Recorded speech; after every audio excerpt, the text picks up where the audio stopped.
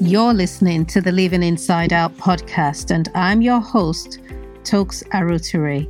This is episode 36.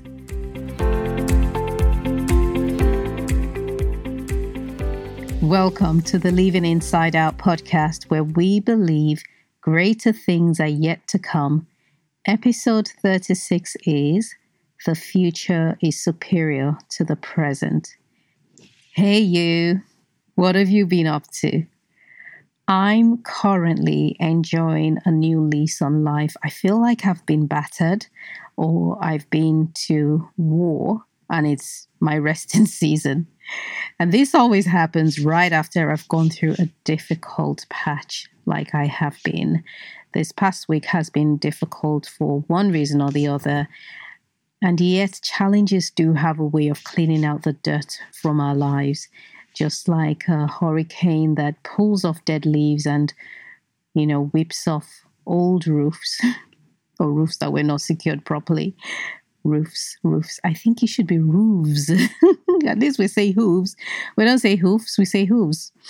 That's the English language for you. Storms come to sweep away debris and we are left with clear blue sky, and then we're able to rebuild again. What does it mean to be future-minded? That was the question that concluded the previous podcast episode. And we're going to go back into future-minded. It's funny saying going back to the future, but going back into future-mindedness on today's episode. This week, like I mentioned, has been a real harrowing one. And I'm laughing now because I'm stumped at how absurd it is to me to look back. I can't even put into words exactly why I found it so difficult, except to say that my mind was under siege. Under siege as in every move I wanted to make was hijacked by a fearful thought. And so I've always been able to just kind of pull back from life or pull back from my own life to watch how I'm handling life. And I can see where I'm making mistakes, and sometimes I can see a better route to travel on. But that didn't help me this time. But it's helping me now because I'm looking back and like, okay, that was a bit crazy. In a nutshell, I was scared of the future, my immediate and long-term future, because it suddenly looked as though the life that I have imagined and dreamed of and desired was going to remain in my mind. It was going to remain a dream, an imagination, and a thought. And I was scared and desperate, dare I say. I was also hopeless. It was not even as if, it was because I'm now certain that I needed to have a practical experience of what I shared last week and also what I'm about to share today. Deception is a real thing, guys, and my experience with it, I've mentioned it in previous episodes. It came when my son was very ill in hospital. I was in a state of hypnosis. I was sharing this with a friend and he used the word hypnosis, and I thought, very true. That's what it felt like, because I couldn't muster up the strength to rebuke the words of death that were being whispered in my ears. And then eventually I prayed and the scales fell off my eyes. And in that moment, I was taken out of the trance, knowing who I was, which is a child of God, and that I had authority over the entire situation. I began to use my voice in that moment to declare and turn things around. But while I was in the state of deception that felt like hypnosis, nobody could tell me otherwise. No one could tell me that what I was believing, as negative as it was not my reality. Because the thoughts in our heads, negative thoughts in particular, find a corresponding physical proof within your line of vision. So when you live with the hope of a better future, there are times your knowing is enough. It's enough for you to know that your future is beautiful and that power, that knowledge keeps you going. But there are times that you need a bit more than that. And so you look around for validation that the future is indeed good and that things are going to improve and every piece of work you're doing is leading you in the direction of your dreams or your goals or your purpose. But then you look around and you are met with evidence of the contrary. And that's what happened to me this week. The result, therefore, is discouragement and doubt that what you've believed for so long will not materialize any longer. Fear soon follows, and with it comes paralysis or an inability to carry out the most basic of tasks. And of course, if you can't start, then you're never going to complete it. I believe our emotions, particularly negative ones, lie close to one another, just like sardines packed in a tin. So when doubt is woken up, fear stirs as well, and then it hits discouragement, and then anxiety hears the noise, and we end up with this domino effect until we feel powerless to live in the present, not to mention commanding the future. So how can we command the future when we have no hope presently? I believe we can do this by discarding the wrong mindsets and adopting new ones about our position or our role in creating what we hope for. One mindset to adopt is this: the future is superior to the present, because it frees you to think in terms of a better future and not a limiting current set of circumstances.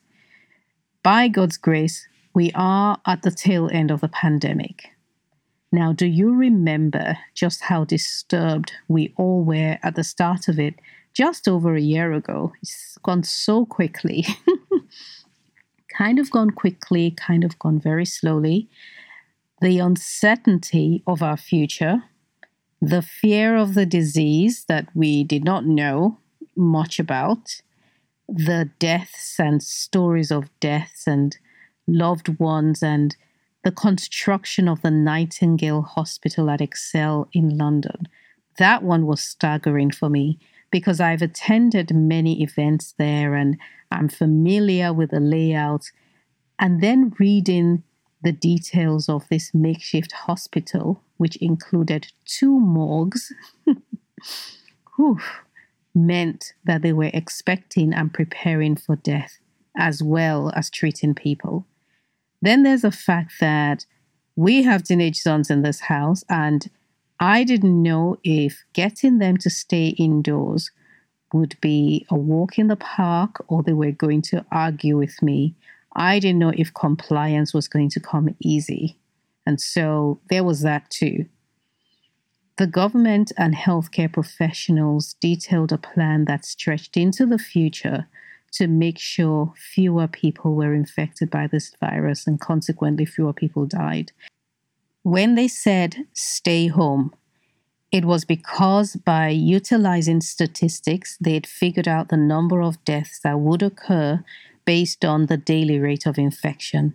So in that moment, the authorities were able to make a decision that would have a positive impact on our future, even though in that particular moment there was fear and there was doubt and uncertainty. So let's bring this closer to home. Your future is superior to your present state because you can do something about the future, but you can't do anything about the past or the present. You do have some level of power over today, and that's perspective, how you choose to see it. And the operative word, of course, is choose.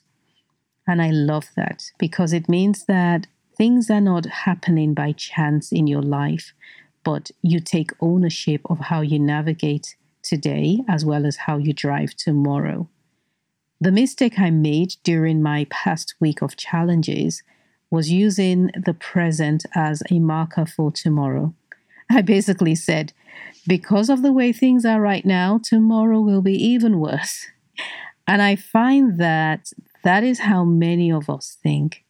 We pull from the evidence that's around us And we are so certain of how things are going to turn out because we use that as a stamp or a validation of what is.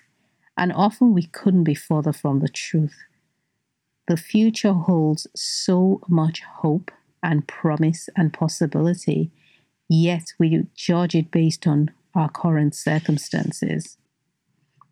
Abraham is known as the father of the Jews or the father of Israel because he was person zero, the one to whom the promise can be traced to. This is God's promise of a whole nation being birthed from him and a nation that would be great and everyone will be jealous of. That promise was made to one man, and his name's Abraham.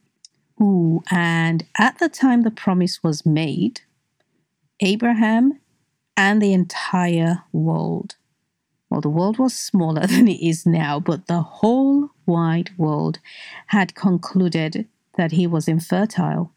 So, in that state of infertility, along with the evidence of even more infertility, i.e., his wife was menopausal. I mean, think of a stamp, right? It was bad enough she couldn't get pregnant. Then her periods stopped to co-sign that fact. And it was in this place of complete hopelessness and barrenness that God made a bold promise. And so Sarah decides to offer God a helping hand.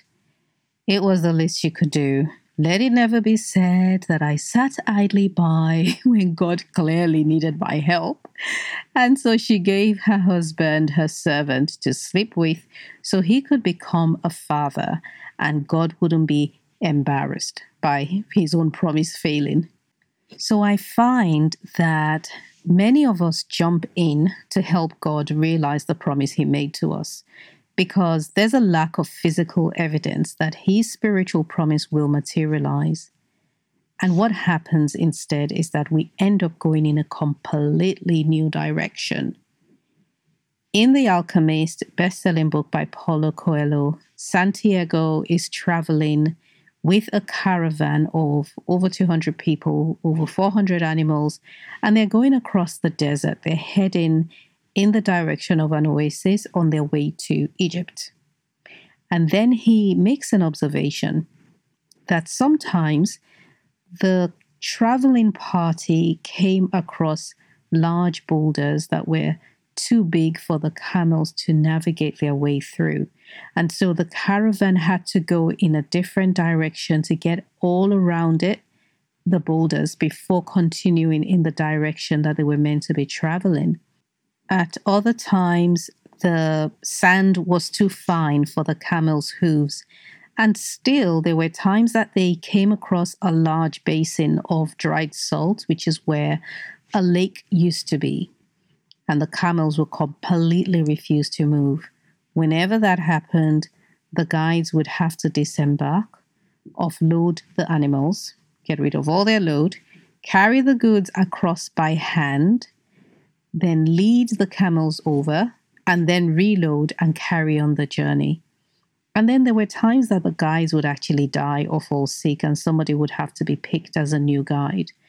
The observation that Santiago made was that no matter the obstacle, no matter the diversion, no matter the situation, the caravan carried on traveling in the same direction. They always went right back to following a particular star that was centered above the oasis, which was their destination.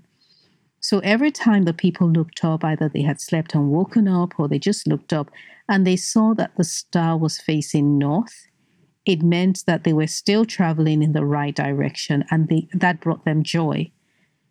We find that there are countless detours in life. If you have dreamed of having a family unit, for example, but you're currently in the midst of a divorce, that's just a detour. It doesn't mean you would not have what you've desired. If you've worked so hard for a promotion and yet you've just been told to train your subordinate for the position that you've been working hard for, detour. And your detour might require turning left or right away from that company and then continuing your journey with another firm, but recognize still that it's just a detour. I love that a star is used in The Alchemist to designate journeying towards an oasis or a better future. Because when God made that promise to Abraham, he also used the stars. And he told him to go outside and look at the stars. And if he could count them all, then he would be able to count his descendants. So I can imagine that whenever there was a detour in Abraham's life, such as yet another friend becoming a grandfather, not even father, or Sarah had a headache and she wasn't in the mood for Nuki, he'd go outside and lie down, facing the stars. Maybe he even played around with the names of each child. I don't know.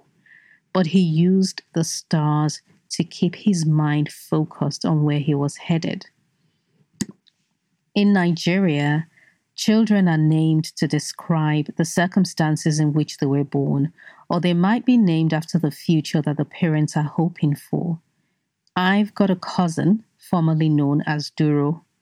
Duro means wait or stay, and it's a name typically given to a child born after multiple failed pregnancies or even after children who died in infancy. Traditionally, such children were seen as the one and same child who just came over and over and over, dying and coming back and dying and coming back repeatedly to torment their mother. Or I don't know what reason. I read in a book that they were doing that to torment their mother. I can't remember what other tribes or other cultures believed. And so they would mark the child in a prominent place so that if the child came back, quote unquote, they would recognize them. But often they'd also give it a name that commanded or pleaded for it to stay on this side of life. And so my cousin became a Christian and she no longer wanted to be associated with such a belief and changed her name. Many of our beliefs and practices in Africa come about as a way to cope with tragedy or unexplainable circumstances. So I don't see them as savage or ridiculous. And that's my warning for anyone who wants to call us that name, okay? Instead of practical tips, today I would love to leave you with some affirmations that I use to keep within sight. My future is superior to and even more beautiful than my past. I've got this stuck on a post-it note in my office, and it reminds me that the story does not end here, whatever here looks like, that there is more ahead for me. The reason I believe in writing reminders where I can see them is because we are surrounded by more than enough visuals that suggest otherwise. And if you're going to direct the course of your life, you need to curate or build a suitable environment that will help you thrive. Another affirmation I use is, I have everything I need inside me to become all God created me to be. This one is something I repeat regularly, and it comes in handy when you feel drained or you find yourself looking around for resources that just don't seem like they're forthcoming. For example, money. When I say I built my previous business with sweat and tears, I'm not kidding. I couldn't afford anything, could not afford a web designer, but I had Google and I had internet and I had also dogged determination. So I learned how to build one myself. And each time someone said no to me, I found a way to turn that no into a maybe. And sometimes those maybes eventually became yeses. So when I was discouraged that I had no reason to hope, I would pray and ask God to fill me with joy, because joy would go on to awaken hope and peace, and I was able to avoid being rooted to the spot. So really, you came to earth with everything you need for your journey. And if you're finding this hard to believe, carry out the simple exercise. Write a list of successes you've had and the circumstances that led to them. And it can be as simple as sending an email to a client when you were too frightened to do so, but you did it anyway, or plucking up the courage to ask out the person who later became your spouse, or even deciding to adopt because you were not able to get pregnant. Whatever you have completed, no matter how mundane, could not have happened if you didn't pull from the strength that is already within you. And my third affirmation is, I do not make emotional decisions. This is really both an affirmation as well as a promise to myself. You see, last week, as I suffered, I made several emotional decisions. The decision to not make the phone calls I was supposed to make. The decision to wait for things to become more bearable before making my move. The decision to have 2 whole deep-fried plantains and eggs with fried stew. That was all emotional. And it's because our first port of call or our immediate goal during a difficult situation is relief. We want to feel instant relief, even if it creates a problem in the future. Emotional decisions are always carried out to ease our discomfort, and they don't solve our long-term issues. So my eating 2 whole plantains with eggs and stew made me feel good while I was eating it, but I'm going to have to do double time on my running or my exercises or my stretch yoga and all the stuff I've been doing lately to get rid of that extra thick fat layer that I have managed to acquire because I was being emotional. There'll be even more on future living in the next episode, and I look forward to you joining me then. If, however, you have found this episode helpful or maybe previous ones, please share it with your network, either on social media or through WhatsApp or the traditional word of mouth. Even one share, one more person subscribing, or just your one extra review, it really does help to drive up the listenership of the Living Inside Out podcast. So I'd appreciate it if you'd indulge me. My email address is talks@talksarotore.com. I realized that I forgot to mention that last week. If you'd like more information on the Write Your Rockstar Story workshop, which is coming up soon, or any future workshops, drop me an email. We can also connect on social. I'm at Talks Arotore on major platforms, major as in Twitter, Instagram, and Facebook. My most active is Instagram, and then Facebook, and then LinkedIn, and then Twitter. Thank you so much. We've come to the end. Thank you for listening. And until next week, remember to live from the inside out. Have a good one.